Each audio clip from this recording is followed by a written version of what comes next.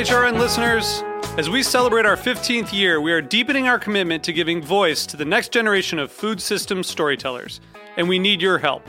Our internship and fellowship programs help activate new possibilities for underrepresented and underestimated young people through experiential journalism, audio engineering, and production training. Through these unique programs, HRN helps food equity stewards build essential workforce readiness skills that expand their potential and foster economic mobility. Please consider supporting these critical programs. And with a minimum donation, you can be entered to win a dinner for two at an amazing restaurant in one of 8 cities and tickets to a concert at a great venue in one of those cities. We have incredible partners across the country who have donated, as they also share our passion for helping to educate the next generation of food systems storytellers. Check out heritageradionetwork.org/15 to donate and enter to win today. That's heritageradionetwork.org/15 to donate and enter to win today. And make sure you donate before March 31st. Thank you. You're listening to Heritage Radio Network. HRN is food radio supported by you. Learn more at heritageradionetwork.org. This episode is brought to you by Roberta's, home of Heritage Radio Network for 10 years. Learn more about Roberta's at robertaspizza.com.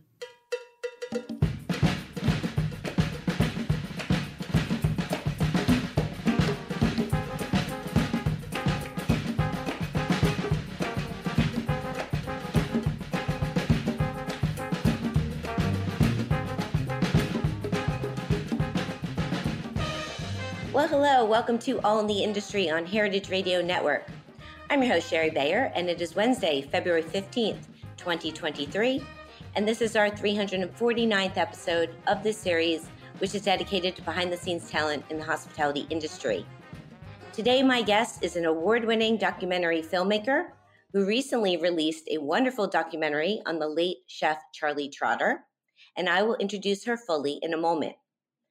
First, as I do in every show, I will start out with my PR tip. Then later, we'll have my speed round game, industry news discussion, solo dining experience, and the final question. As the founder of Bayer Public Relations, I'm going to tip the show off with my PR tip of the week. So today's tip is to stick with your vision.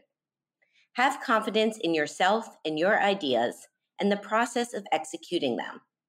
Be willing to go against the tide or general way of thinking, and do things differently and in the way that drives you. The world would be a boring and uninspiring place if there weren't dreamers and doers. So let's all go for it, whatever it may be, and follow our vision. That's my tip today. Okay, I'm thrilled to have my guest joining me. It is Rebecca Halpern. She's a documentary filmmaker whose work includes multiple seasons, directing, writing, and producing the hit series American Greed and Gangland, and the critically acclaimed 6-part limited series Helter Skelter, which she co-executive produced for Epix.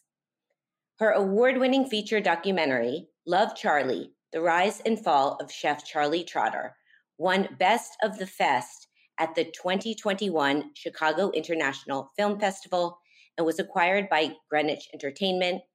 I could go on about all of Rebecca's other accomplishments and films, but let's get to it. Rebecca, welcome to the show. Thanks for having me, Sherry. I'm excited to be here.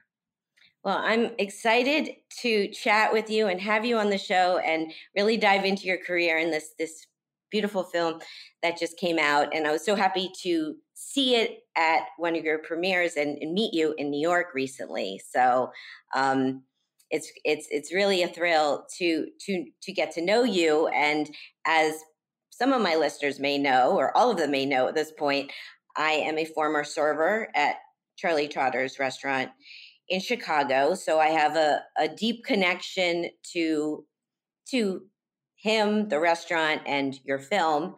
So this show is very special to me.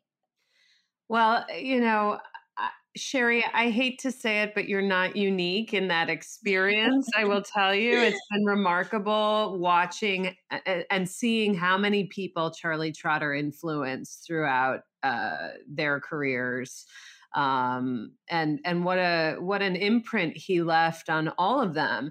And it's also remarkable to think that, for all of the difference that he made in people's lives, his legacy, pretty much stands to be lost to time. And that was one of the main reasons why we needed to make this movie, was because for all the contributions that he made to American fine dining, um, and American cuisine in general, he deserves to have a place, in the pantheon of great American chefs. Yes, 100%. I'm so glad you did the film, and we'll talk all about it. Before we do, though, I always like to go back with my guests and find out a little about their background and how they got into their careers today. So, do you want to take us back a little bit to what led you into becoming a filmmaker? Sure. So I was a theater major as an undergrad. I got my master's degree in journalism. I wanted to be a reporter actually on television. And then life took me away from local news into the world of long form documentary television, mostly true crime, these hour-long series like what you see today: American Greed on CNBC, Gangland on History Channel, The First 48 and After the First 48 on A&E. And one thing led to another in my career, and I just fell deeper and deeper into the documentary space. After doing true crime for a while, you tend to get a little bit burned out because they're very difficult stories to tell, both from an emotional perspective in terms of working with people to get them to relive the worst moments in their lives, but also from a storytelling perspective, because true crime is one of the most difficult genres to write.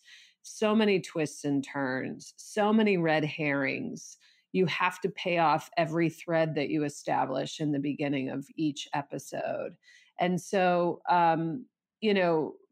for me, I was getting tired of that. I wanted to try some other things. So I developed a show about aliens that I sold to Animal Planet with Ridley Scott. And then I developed another series about the elements of the periodic table that I did with Bob Zemeckis, the director of Back to the Future.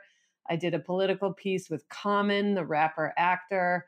And I have a piece now that's being produced. It's in production for Hulu that I'm making with Ellen Dakota Fanning currently. Wow. So nice lineup. Yeah, it's been interesting. And, I was not the generator of the idea for the Charlie Trotter movie. That came to me through the producer Renee Frigo from Oak Street Pictures, who had created Lucchini olive oil, which I'm sure many of your listeners know. Charlie Trotter discovered Lucchini. He brought it with him on Oprah, and you can imagine what that did for her business, for Renee's business. And when Charlie died, she wanted to pay homage to a man who had a huge impact on her and her life. And she decided to pursue making a feature documentary. First, she made a short film, and then she made a feature. Then and she partnered up with Ray Harris, who is a well-known gourmand in certain circles. And together they went forward with the feature. I was lucky enough to be recommended by Common's team to direct. And, it's funny because I really feel like it could have been my story to tell. I grew up in Chicago. I went to his high school. My mother was a food writer in the 80s and 90s in Chicago. And I witnessed his entire rise. And so, walking into that meeting, that first meeting with Renee, I just had this feeling in my bones, like this was my story to tell. And I'm just so grateful for the opportunity to tell it. And, getting his family on board to participate. Lisa Ehrlich, his first wife, Norman Van Aken and Emerald, and Wolfgang Puck, and so many others who participated in the film. Everyone was so open and forthcoming and honest. And, you really can't make an excellent documentary without that kind of unvarnished, raw approach to the storytelling. And so, that's a credit to Ann Trotter, Hinkamp, and Donna Lee, that they kind of set the tone insofar as being willing to give that 360-degree view of their very, very complicated son and brother, his story, I don't think that you can tell his story without taking a warts and all approach, considering how well known his highs were as well as his lows. Yeah, 100%. I mean, it's just I don't know. Earlier today, I just rewatched the short trailer, and I just have to say, I just watching that was the same feeling I got watching the whole full film. It's like my heart. I don't know. It's just very heartfelt. It's very moving to see, and you really were able to capture, I don't know, so much emotion, at least from me, and that's how I felt with his story, and having all the um, personal relationships that you interviewed as a part of it. It definitely, yeah, you tied it together so nicely and made it into this beautiful film that it touched me. It touched so many people, and Ray Harris, just as a side note. So when I was a server there back 1997, Ray was a regular. That's how I know Ray. He flew into Chicago, had dinner and all the time. He was always there. I have a gift from him of this beautiful necklace that he gave all the servers as like a holiday gift. I mean, or he gave us. So generous, wasn't it's just so generous. Yeah. And I reminded, I mean, it's like, so I have this long-term relationship with him. He is in the film. Well, he's a major part of it. And as you said, between him and Renee of putting it together.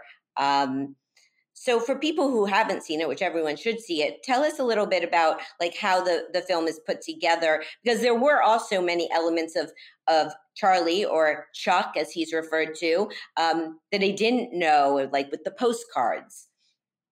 So the film, the thesis of the film is that Charlie Trotter's. It's about what can happen. It's a cautionary tale of what can happen when your identity becomes consumed by your work. And the film is divided into, well, it's divided into 3 acts, but really, I like to say there was Chef Charlie Trotter, which everyone who knew him before he opened the restaurant called him Chuck. And then there was Charlie Trotter after the restaurant. And what the film depicts is Chuck, this wide-eyed, passionate, fun-loving, eccentric, intellectual, kid. It depicts him falling in love with the art of cuisine, and then deciding to open his restaurant, and then recognizing that to succeed at the level that he wants to succeed, he needs to assume the role of Chef Charlie Trotter. He needs to play Charlie Trotter. And in the film, we tell the story of how they came to name the restaurant.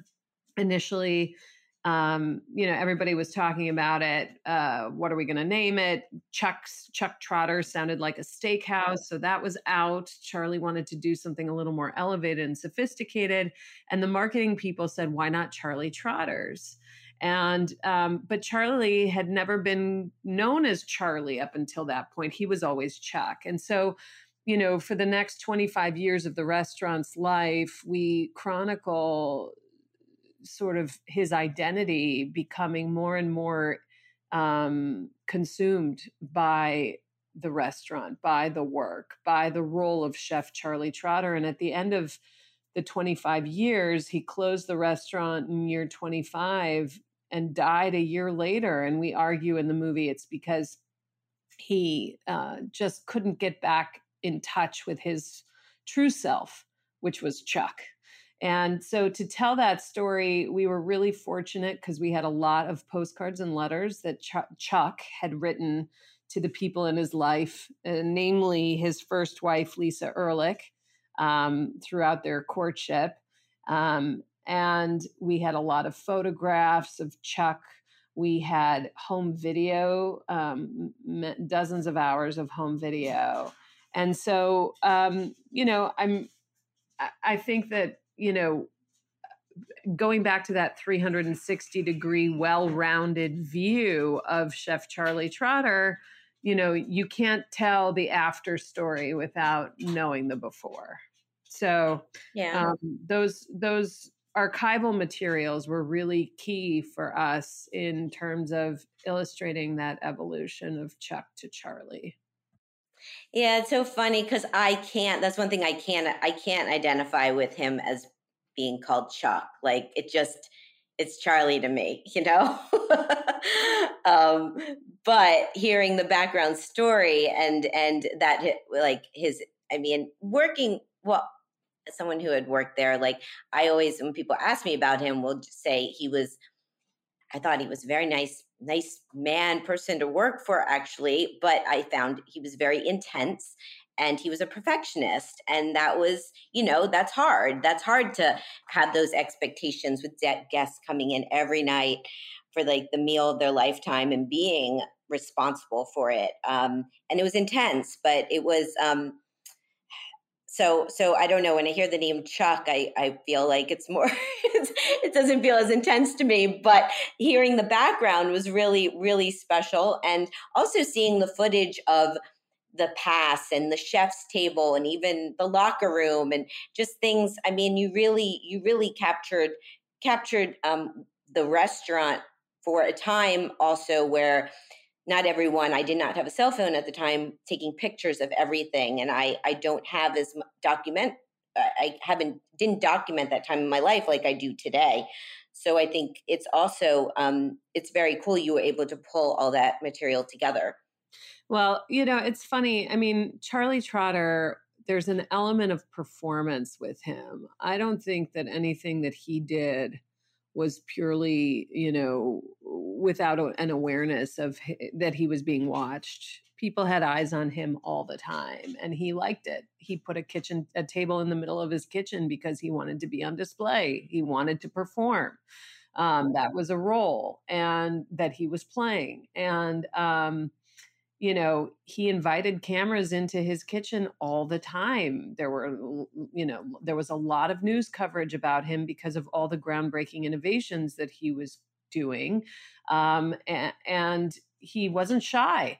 And he wasn't shy about speaking his mind and saying a thing or two that, raised some eyebrows and drew eyeballs to him. So we were fortunate that all of that material existed, because I'll tell you, in documentary filmmaking, if you don't have archival materials, if you don't have footage or photos or anything else that you can get your hands on, you are essentially up a creek, because, that's the stuff that makes the story authentic. And when you look at our film, we had so much archival material. It almost became like a museum exhibition on the screen, insofar as how much we were able to use that archival material to help tell the full story. Um, you know, we started production on day one of the COVID lockdown. And but for that archival material, but for all that found footage and the photographs and the correspondence, we would not have been able to have afforded making the kind of movie that we wanted to make. We were lucky because, we couldn't go and shoot in kitchens because everybody was wearing masks and gloves, or maybe they weren't even open at that point. And I didn't want anyone to come away from this movie thinking it had been made during COVID. And I think that we succeeded in that. So, You certainly did. And yeah, the only it's I found an old folder of mine of Charlie Trotters, and I have a bunch of old menus from like 1997 and 8, and it's cool I kept that. I'm still looking for some photos. Because it's crazy to think. I mean, as I said, like now we're so used to having, everyone has a phone and documents everything. So it was a different time period, but amazingly, my memory is very strong of that period, and he did have so much influence on my life and my career, and my tip also today. I was thinking of him when I wrote it, being like, to stick with your vision and to go for it, because he did. He went against the grain and and made such an impact. he did. It's funny, Sherry. I mean, um, I think he had nothing to lose, frankly, to be honest. His father was bankrolling him in the beginning. Whether the thing succeeded or not, he wasn't sticking his neck out there insofar as the financial investment in the restaurant. But that being said, whether you come from means or not, you have to have talent, you have to have an outrageous work ethic, and you have to be willing to dedicate yourself to this pursuit of excellence every single day to achieve even a fraction of what Charlie Trotter achieved, and I still think whether you come from means or not, it's admirable. No one is going to achieve what Charlie did just by virtue of where they come from. You can have Yeah. some help opening the door, but you got to keep yourself in the game. And he did for 25 years. Um, Earlier, Sherry, you had mentioned that, you learned so much from him and, that he was a perfectionist. It's funny. He really didn't like that word. Did you know that? No, but I also do not like the word. But I think I mean, I will define it as you aim for, you aim for perfection or but to be a perfectionist, I don't like that word. But no, I don't know if I knew he didn't like it. He said, he thought perfection was boring. And he said that instead of a perfectionist, he thinks of himself as an excellencist. Okay. Which is all about the process. And if you think about perfection, it's all about the outcome. And so, Charlie Trotter was invested in the micro details of the process to the nth degree, to a degree that most people aren't, right? Like Right. he had his staff cleaning the dumpsters in the back of the restaurant. They wore tape on the bottoms of their shoes to collect lint off the carpeting. I mean, the way he would if someone slammed a cabinet, he would say to them, "You have to close it like a poet." I mean, like, he was a little nutty that way, but at the same time, his point was imbue everything you do with care and love, and you will achieve excellence. It might not be perfect in the end, but it will be excellent, and you'll have gone leaps and bounds farther than someone who set the bar much lower for themselves. Yeah. No, that I 100% get that. And I have his book on my bookshelf, Lessons of Excellence. And so excellence is definitely I definitely I see that. Yeah, the word perfectionist, I don't know, it's one of those words. You know what the problem with perfectionism is as it relates to the culinary world is that that word causes more harm than good, not just in the culinary world, but in the world at large. A lot of extremely talented people have killed themselves, literally, trying to achieve perfection and maintain perfection. And that to me is just a horrible, horrible, constricting way to live, to constantly be measuring yourself against whatever that idea of perfection is. Yeah, very, very true. So with the film, with promoting it and the past year, how tell us a little about it. You've been traveling around the country, you've been showing at different festivals.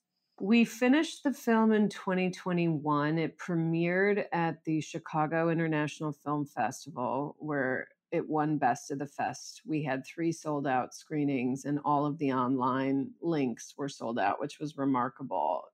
Um, each audience was packed with people who knew Charlie, who worked for Charlie, who had heard of Charlie and wanted to know more about him. And it was really seeing Chicago, you know, be so warm to the film was really remarkable for me as a hometown girl. And then the film went on its merry way through the festival circuit. We won the Audience Choice Award in San Diego, which was fun.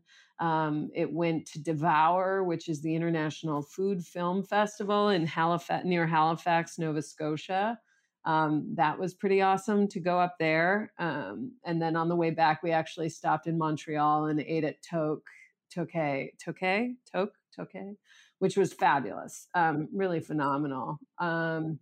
One of the benefits of making a film like Charlie Trotter, like one about Charlie Trotter, is that it becomes an entree to the culinary world, and people, the opportunities that we've had to dine in various places and with certain people have been really remarkable. In New York at the premiere where you were, to get to sit next to Wiley Dufresne and learn all about him and his career, or to go out to dinner with Daniel Boulud, or Rick Bayless did the Q&A in Chicago. And,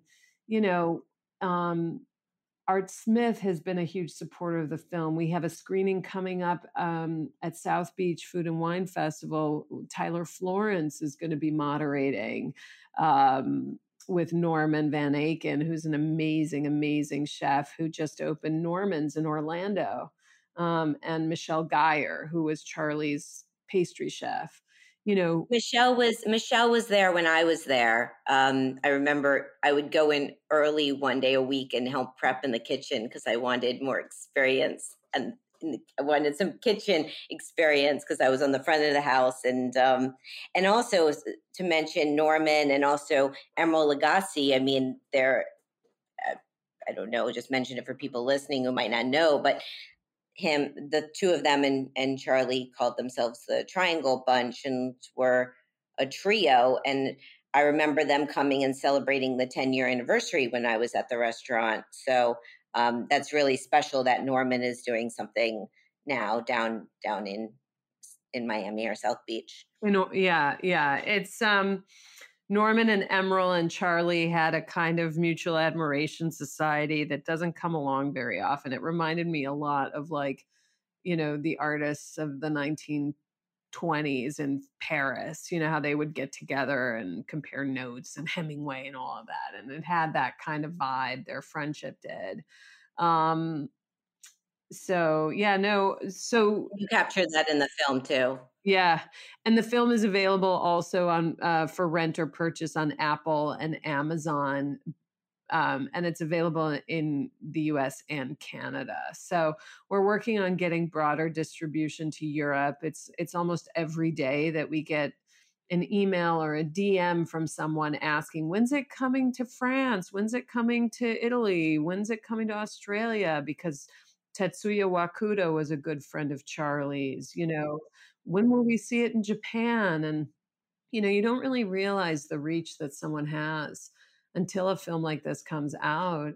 And so many people come out of the woodwork to inquire about it or engage with it. We get stories all the time from people about their time eating at Charlie Trotter's or working at Trotter's, or the fact that they never got to go to Trotter's, but wanted to. And, that feels really rewarding as a filmmaker to be able to have, created a legacy piece that enables so many viewers to, connect with that story. It's so true, because I could sit here and name all these people that I know who work there that I'm still connected with, or where they are now, and I'm like one person who had that experience, and yeah, so so many people, as you said, that he impacted, and it's really wonderful. You put this film together, and it's yeah. If anyone hasn't seen it, go see it. Check it out. And in putting it together, I guess, were you nervous at all with like how it would be received? Of course. I guess that's normal. But, to your point about staying true to your vision, every artist, every filmmaker, anyone who does a creative pursuit, they'll tell you that you can't get too caught up. You can't get too caught up in the in the reception, in what anybody thinks about it. You have to remain true to the vision and to the story that you want to tell. And I always wanted to tell a 360-degree view of Charlie. I only knew what the media told me about him, and much of it was not flattering. And I had to think there had to be a why behind his behavior. Whether it was a struggle with alcohol, whether it was an illness that he had, which we reveal in the film, whether it was just this relentless pursuit of excellence. I just wanted to give enough of a broad, well-rounded picture that people could come away from this feeling some kind of empathy for him. Because I don't believe any behavior that anyone does comes out of nowhere. There's a reason for all of it. And, we're all on a journey that nobody knows anything about. We're all fighting battles in our own personal lives that no one knows. And the world could be a better place if we tried to connect with each other a little bit more and tried to have more empathy.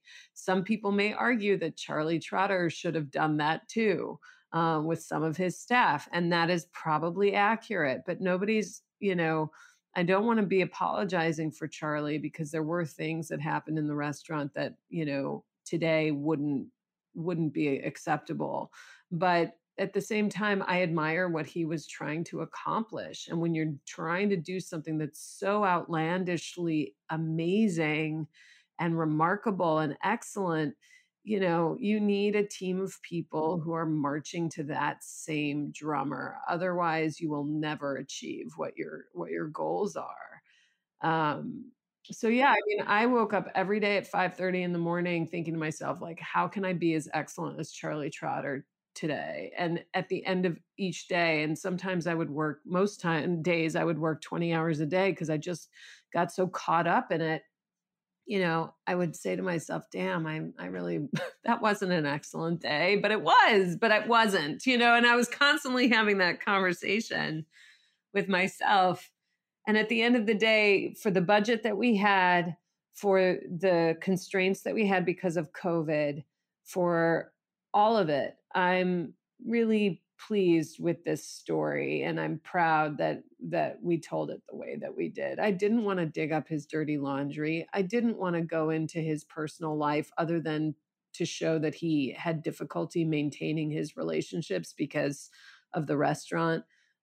That was unnecessary. All of that was unnecessary, Yeah, no, I everything you said, I think is wonderful, and I agree with your perspective. And I'm glad you put this film together. That's for people that have relationships with him to go back and see and touch with them in that way, like me and those who didn't know anything about him, but will learn a lot, so much from your film, and connect. So it's really beautifully done. Congratulations. And before we take a break, I have a question for my last guest for you. On episode 348, I had on Selasi Atadika. She's the chef and founder of Medunu Chocolates and Medunu Institute, all based in Ghana, Africa. And Selasi wants to know, in looking over your body of work, how do you choose your subjects? What makes for a good story or a good character or personality? What makes you want to sink your teeth into that story? And I know you've pretty much answered that with Charlie already. So yeah. Well, I think, in show business, a lot of times, it takes a lot of years to get to a point where you are choosing your own subjects. You first need to be lucky enough to be hired to tell stories. And so for me, true crime was something I fell into. But it was a blessing on some level because, I was able to make a difference for many victims' families in these crimes, but also, learn how to tell great stories. And, the projects I developed for myself, those are the things that I choose. And I choose them because I want a change of subject matter, or because they give me an entree to a world that I didn't have access to previously, or because I'm just inspired by a person or a thing, or just because maybe I noticed that no one had ever done a thing before, like the periodic table series. No one had ever done a show about the elements before. And I thought, oh, why not? And let's do it. And so that's how I make my choices. But I will say, going forward now, I realized in filmmaking, we're really fortunate that we can, in certain circumstances, choose our subjects. And who you choose becomes part of the fabric of your life. I've spent more time talking on the phone to Lisa Ehrlich than I can count, or Ann Trotter, his sister, or Norman Van Aken, for that matter. And these people, that are trusting you to tell their stories and share their memories of their loved ones, that's a gift, and that's one that I'm grateful for. And so, choosing whose story I'm gonna tell next, it's got to be someone who I want to spend a lot of time with. I like to joke that I spent more time with Charlie Trotter during the pandemic than I did my own husband. So yeah, so that's that. Yeah, well, that makes sense. And great. On that note, let's take a little break. We will come back. We'll play my speed round, talk some industry news. I have my solo dining experience and the final question. So stay with us. This is All in the Industry on Heritage Radio Network. This episode is brought to you by Roberta's, home of Heritage Radio Network for 10 years. Roberta's was founded in Bushwick in 2008 and has become one of the most iconic restaurants in the country. HRN made its home inside of Roberta's in 2009, and together they have become part of the DIY fabric of the neighborhood. Roberta's, the pizza restaurant, is open for lunch and dinner 7 days a week and serves much more than just the famous wood-fired pizzas. Their team dreams up new salads, pastas, and sandwiches on the regular. Roberta's Tiki Bar is alive and well in the back garden, serving up frozen drinks in the summer and hot toddies in the winter. Stop by the bakery and takeout spot next door for fresh breads, sticky buns, and pizzas to go. But Roberta's also extends beyond Bushwick, with multiple locations in New York City and now in Los Angeles. You can also find their frozen pies in grocery stores around the country. The spirit of Roberta's, like Heritage Radio Network, is everywhere. Here's to many more years of pizza-powered radio. Learn more about Roberta's at robertaspizza.com. Welcome back to All in the Industry on Heritage Radio Network. I'm your host, Sherry Bayer. My guest today is Rebecca Halpern. She is an award-winning documentary filmmaker who directed the recently released documentary, Love, Charlie, The Rise and Fall of Chef Charlie Trotter. So, Rebecca, it's time for my speed round game. What this is I'm going to name a couple things, and you get to pick your preference, such as chocolate or vanilla. You ready? I am so ready. I just had this moment just saying that, where I was like, I wish I could play this game with Charlie right now. But well, I can tell you what I think he would say, but I'm probably wrong, Some of them I could probably guess, but not all of them. But anyways, that was just thought ran through my head randomly, but we're going to play together. So here we go. Eat in at home or eat out at a restaurant? Eat in at home. Indoor dining or al fresco dining? Oh, geez. I have to pick one? Well, there's no rules to my game, but the idea is to pick one. But if you like both, you can say both. If it was a temperate climate and indoor was too crowded, I would say outdoor. And if indoor wasn't too crowded, I would say indoor. I'm kind of impartial at this point in the pandemic. I hear you. And it's, I've been playing this game, this speed round on my show since I started the show in 2014. And I've had my standard ones, but that one I added in during the pandemic because it became more of a topic. Yeah. I mean, like last night we ate at Hudson House here in in LA, and it's a newer seafood restaurant. And we sat inside, and I didn't feel like I was going to catch COVID at any minute. And they didn't do any special spacing or anything. But there are certain restaurants that when you walk into them, you're like, oh my God, I'm going to get sick right now. But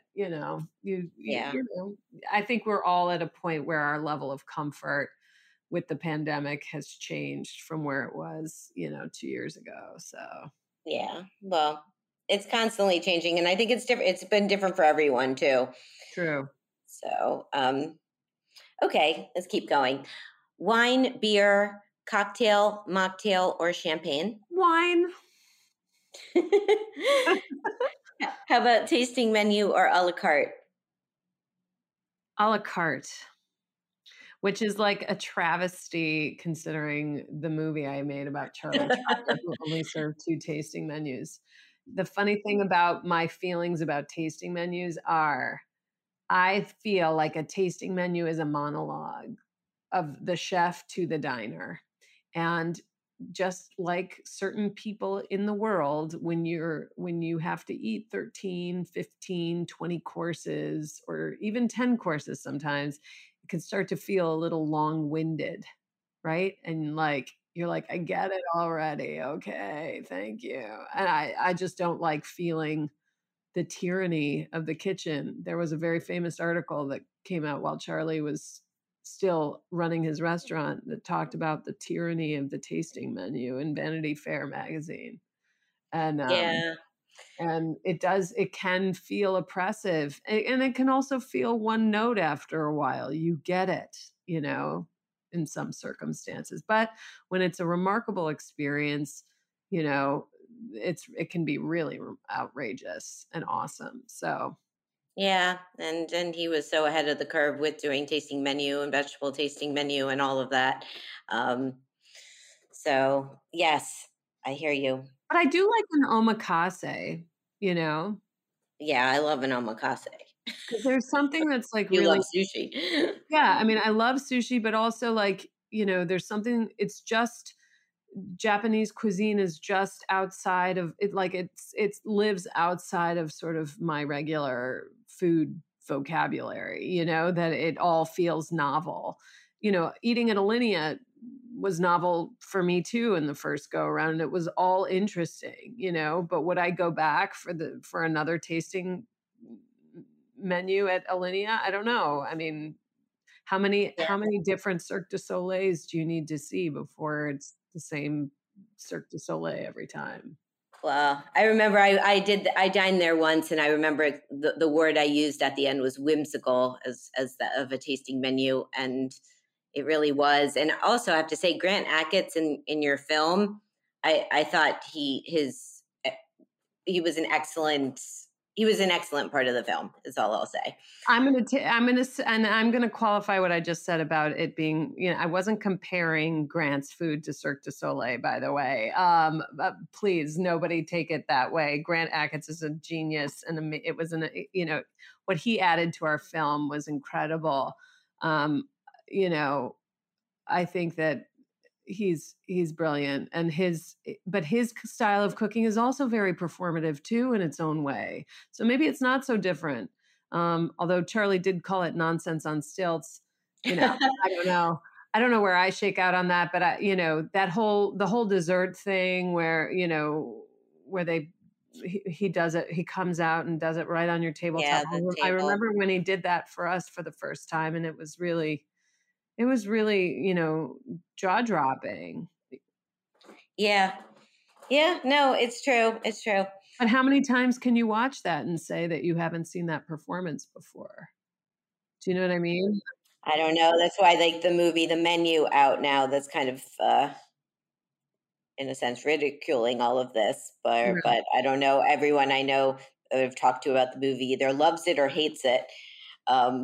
Here's an interesting little tidbit about the menu. I don't know if this was intentional or not. I'm guessing not. But you know how when she goes into his office and she sees the plaque on the wall of him standing in front of the line at the hamburger place? The burger. It said August 1987, whatever the honor that he won. Well, that's when Charlie Trotter opened his restaurant in August. Ah. 1927. So I don't know if that was a little Easter egg that they were trying to throw in there, but Dominique Crenn was the consultant. There was a lot that was modeled after Chef Ackett's work, and yeah, ridicule or not, it is its own. That's its own thing, and I think it deserves to have a place in the world, in the culinary world, just as anything else. I mean, my God. Yeah, and I wouldn't be surprised if I feel there were probably a lot of, as you like, Easter eggs or nuggets in there that probably I'm on board totally. I watched it. I went to the theater and saw it, and I did not like it. I did not know. I didn't realize it was such a black dark comedy. But I want to watch it again. I feel like the second time, the third time, I'll pick up more things and appreciate it more. Mm-hmm. So, but of course you'd pick that up, being your craft. So when I saw it, I was like, oh my God, I wonder if they did that intentionally or if they even knew. So. All right. Okay, we've digressed. So back to the game. Small plates or large plates? Large plates. Well, do you mean large plates like family style, or large plates like entrees? Well, you can define however you want, but mostly I think I'm thinking family style large plates versus like small little plates. Yeah, large. I would say large plates. How about communal table or chef's counter? Communal table. Tipping or all-inclusive charge? Tipping. Vegetable tasting menu or regular tasting menu? Regular. That one in there. You said regular? Yeah, regular sounds awful. Okay. No tripe for me, please. Got it. Okay. Filming or editing? Editing. 2 more. Cheese plate or dessert? Cheese plate. No, dessert. Both, all of the above. Right, you're going to have both. And Manhattan, Brooklyn, or Chicago? Are you still based in Chicago? No, I live in Los Angeles. You're in Los Angeles. When you were talking about the restaurant earlier, I was like, is she visiting or is she in LA? Okay. So all of those, Manhattan, Brooklyn, Chicago, or Los Angeles? Los Angeles. Nice. I like visiting there. I like visiting Manhattan. All right. Well, we can visit each other. Dine out.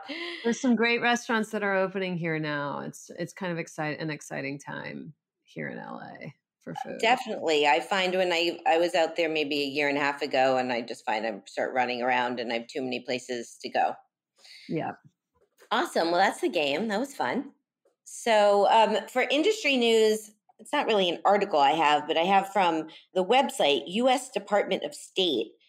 Title is Diplomatic Culinary Partnership. And this is something that just came up last week. So the Diplomatic Culinary Partnership embraces and utilizes food, hospitality, and the dining experience as diplomatic tools to engage foreign dignitaries, bridge cultures, and strengthen relationships with civil society. And in partnership with the James Beard Foundation, the Department of State has curated the American Culinary Corps, which is a network of more than 80 of the U.S.'s influential chefs and culinary professionals who participate in programs and events on behalf of the Department of State in the United States and abroad to foster cross-cultural exchange. So this last week, I think it was February 9th, I saw a bunch of chefs I know, of these 80 chefs were all at the White House celebrating this new partnership. And I just thought it was worth talking about a little bit. Did you see this or know anything about this this partnership happening? I did not, but that's really interesting, to hear that, James Beard is branching out like that. That's great. Yeah, it is. And there are a lot of great the chefs involved. There's people from Jose Andres to Katie Button to Carla Hall to Ed Lee and Michelle Nishan. It was a very nice list of people. And it will be interesting to see what this exactly now means moving forward. I mean, I read what it means, but how it's implemented. Right. So kudos to everyone involved. It looked like a very cool gathering or event in DC. And the other industry news I had this week was there's an article on Inside Hook entitled SF's Top Chefs on the Massive Shifts Coming to Restaurants. Business as usual is no longer an option in the industry, but as these culinary leaders attest, solutions aren't easy to come by. And this was by Emily Monaco. And this is something we've definitely been talking about in my show over the years, just about, moving forward with restaurants to make ends meet. And chefs in this article included David Nayfeld of Cafeco, who's been on my podcast, and just kind of talking about what's necessary for the future of restaurants, whether that means how to make it. Some examples of they were giving of maybe you need to charge for no shows and cancellations, or have like a prepaid ticketed charge that some restaurants do, and just like adopting a new model. Maybe it's a prefix model, but just how it's so hard to run a restaurant and make it work. Yeah. Yeah. I think that the financial models of restaurants are really challenging for sure. And it's been interesting to watch what's happening with Noma, you know? Yes, another restaurant that I think the menu took some clues from, but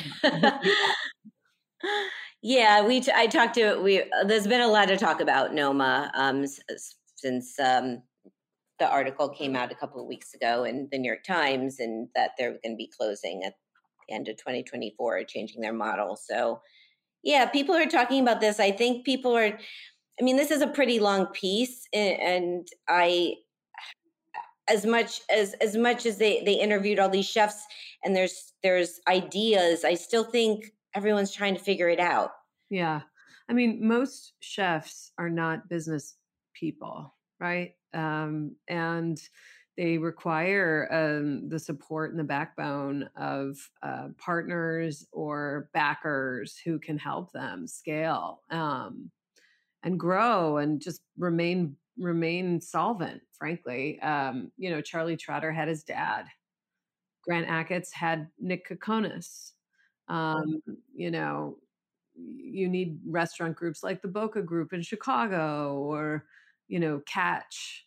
If you look at what's happening with them, which is a different Yeah. kind of restaurant altogether, but there are ways to scale and be successful. The trick is to are you willing to be that way? I think if you're running a one-off restaurant that does 3 Michelin star food every night, I mean, that's like a real challenge, because you can't scale, you can't amortize those costs over multiple restaurants. It's all sunk into this one place, right? So Yeah, no, it's true, and yeah, we'll see what the future holds.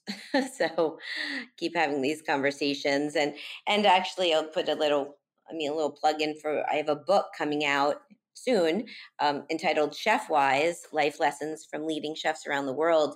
And it's with Fiden, and I have over 100 chefs around the world who contributed and offering their advice of what it does take to run a restaurant and be successful from, and talking about P&L and under either needing understanding yourself, the financial side of the business, or having good people that can guide you, right. because restaurants are a business.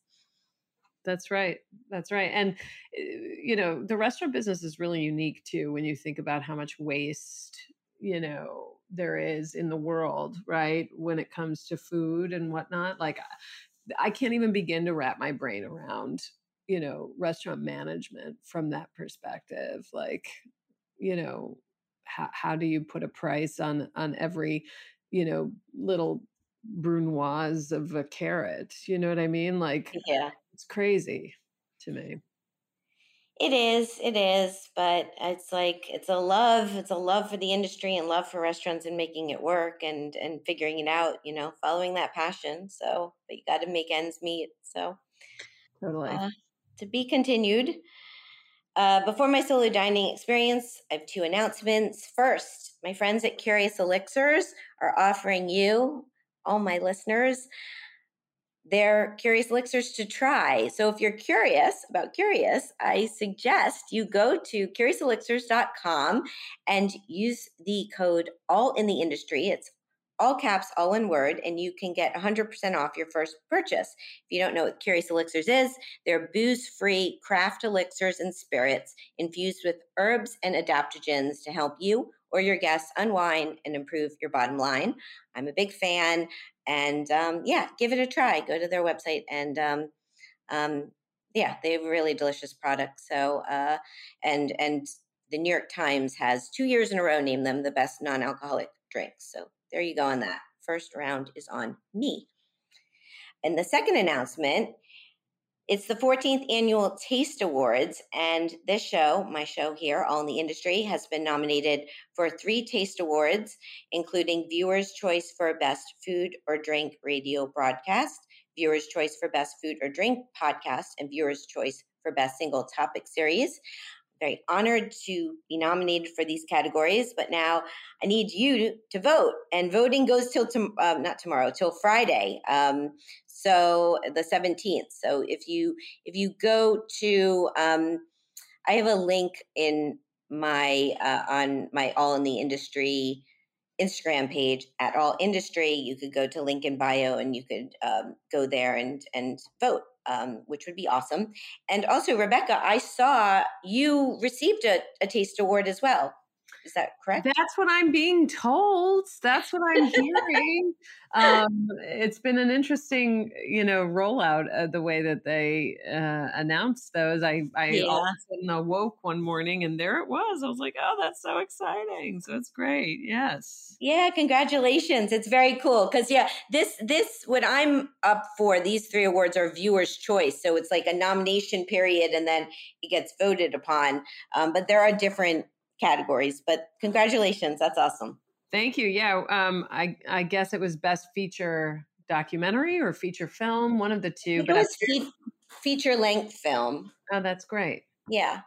And then apparently we were nominated for several other categories, best producer, I guess I got best director, a nomination for that. And there's going to be a whole awards. Are you coming out for the awards ceremony in March at the Writers Guild? It should be great. As of right today, no, but you never know. I'm someone who likes to travel, so maybe. Well, we'll see. You definitely should. If you do come out here, Sherry, I would love to find a place to go together for dinner because I would love that. I will. I definitely plan to get out to LA sometime this year if it's not in March. Because as I mentioned, I have a book coming out and I have some LA chefs in my book, and I definitely want to go do something out there with that. So I will keep you posted. Okay, so it's time for my solo dining experience. So this week, it's at a special place in New York City called Le Bernardin.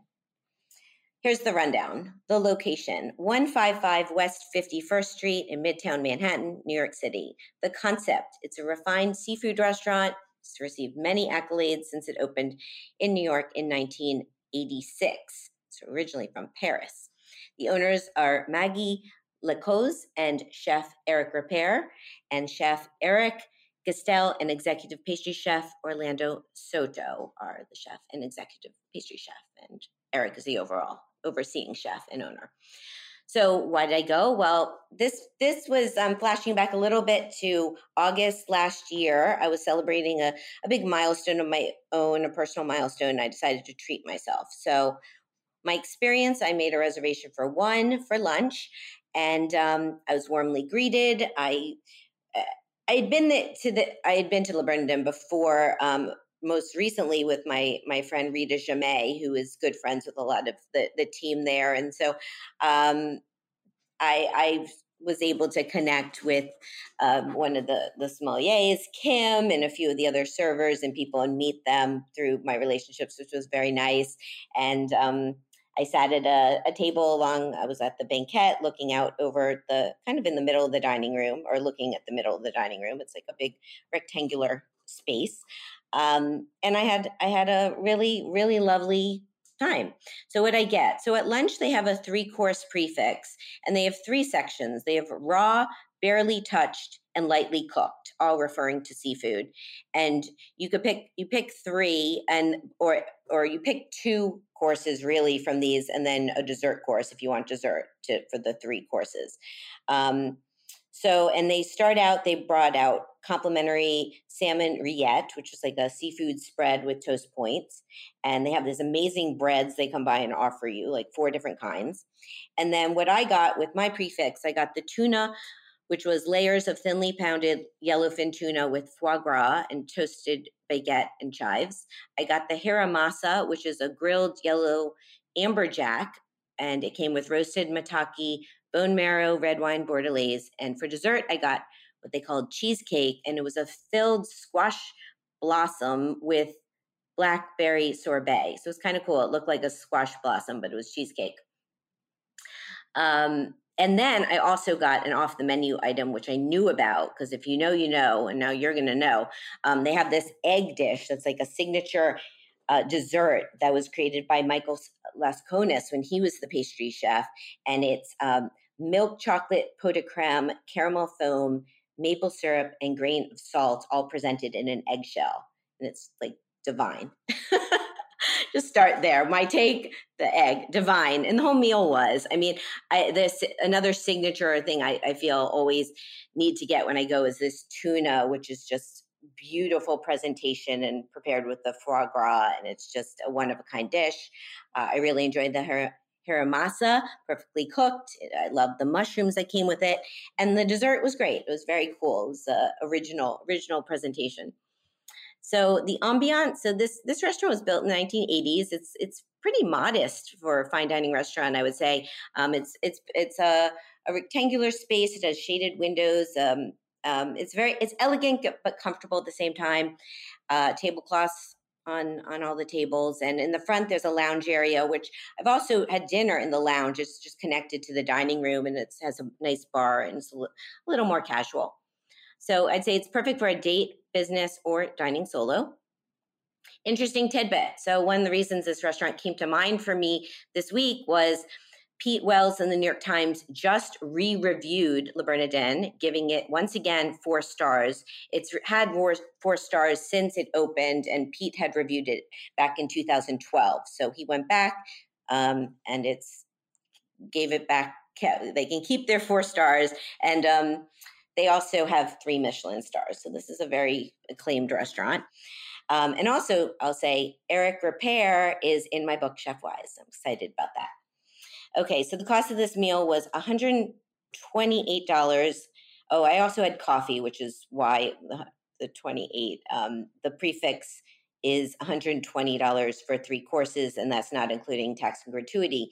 And lunch, I think, is a really it's a more economical way to go for this fine dining experience, because dinner is $198 for 4 courses, and then they also have even more elaborate chef's tasting menu of 8 courses for $298. So lunch is a good way to go if you want the experience, but not to spend as much.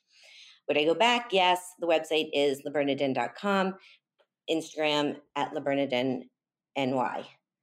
There you go. My mouth full of a solo dining experience. Rebecca, have you been to Le Bernardin? I have not, but Eric was very supportive of the film. In fact, he was someone that we really wanted to interview for the movie, and we couldn't swing it because of COVID, unfortunately. But my goodness, that's tops on my list, really. Yeah, it's great. I mean, it's a hard to get reservation, but not impossible. I mean, I just made it on my own just a couple months ahead, and it's special. And yeah, there's a reason it maintains its 4 stars. Yeah. Especially if you're a seafood lover, it's definitely worth checking out. Yeah, I can't wait. Next time I go back to New York, I definitely am going, for sure. Very cool. Well, when you're here, we should definitely make plans, whether it's that or something else. But we should, that would be fun too. Totally. Okay, it's time for my final question. So, my next guest is David Kinch, another amazing chef. He's an internationally recognized chef with more than 2 decades of culinary excellence at his 3 Michelin-starred restaurant Manresa in Los Gatos, California. This Manresa closed at the end of last year. David is now he's the proprietor of restaurants The Bywater, Mentone, and Manresa Bread. He's also in my book, Chef Wise. And so, Rebecca, can you please ask a question for David? I guess my question for David would be, winning 3 Michelin stars is remarkable and a wonderful achievement. And it reflects the quality and excellence, that you and your staff pour into the dining experience every night. I guess my question would be, what are the unexpected pitfalls or what's the unexpected downside of having gotten 3 Michelin stars? Okay, that's a good question. Thanks. Not like of course it is. Of course it is. I will ask him. I will see what he has to say. I went to Manresa once many years ago, and I had a really lovely experience. So I'm glad I got to experience it before it closed. Yeah, I've read great things. Yeah. He's another talent. So I will find out, and that's the show. Thank you so much for joining me, and congratulations on all of your success and this beautiful new film that you put together on Charlie Trotter. It's really special, and I'm glad I got to see it and get to know you. Well, Sherry, I have to say, coming from someone who knew Charlie as well as you did, it means a lot. So thank you. Oh, you're welcome. I mean it, and congratulations. And I hope to see you somewhere soon, LA, New York, or maybe Maldives. Maldives. I know. It's crazy. You got to work hard and play hard, right? Exactly. So, thank you. My guest today has been Rebecca Halpern. She's an award-winning documentary filmmaker who directed the recently released documentary Love Charlie, The Rise and Fall of Chef Charlie Trotter. You can find her website she's at RebeccaHalpern.com. Rebecca, is there a better way or a connection to find the Love Charlie movie online? It's available on Apple and Amazon, and you can rent it or purchase it there. So, check out our Instagram feed. There's a lot of behind the scenes and other cool stuff at Love Charlie Movie. Awesome. And you can follow me at Sherry Bayer, at Bayer PR, and at All Industry. My Facebook page is All in the Industry. My websites are BayerPublicRelations.com, SherryBayer.com, and AllInTheIndustry.com. All of our shows are archived at HeritageRadioNetwork.org. We're also on iTunes, Stitcher, and Spotify. Check out my new book, Chef Wise Life Lessons from Leading Chefs Around the World by Phaidon. It's available on Phaidon's website for pre-order at Phaidon.com or pretty much anywhere you can get books nowadays. And it's all one word, Chef Wise, if you want to look that up.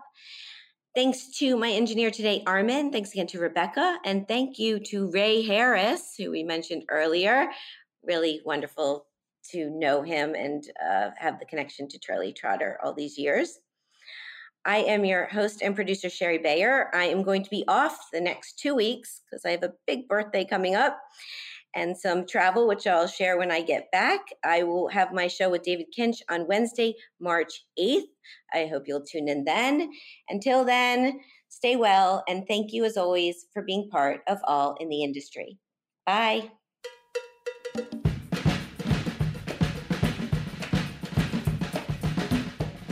All in the Industry is powered by Simplecast.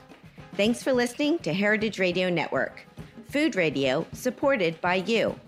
Keep in touch at heritageradionetwork.org/subscribe.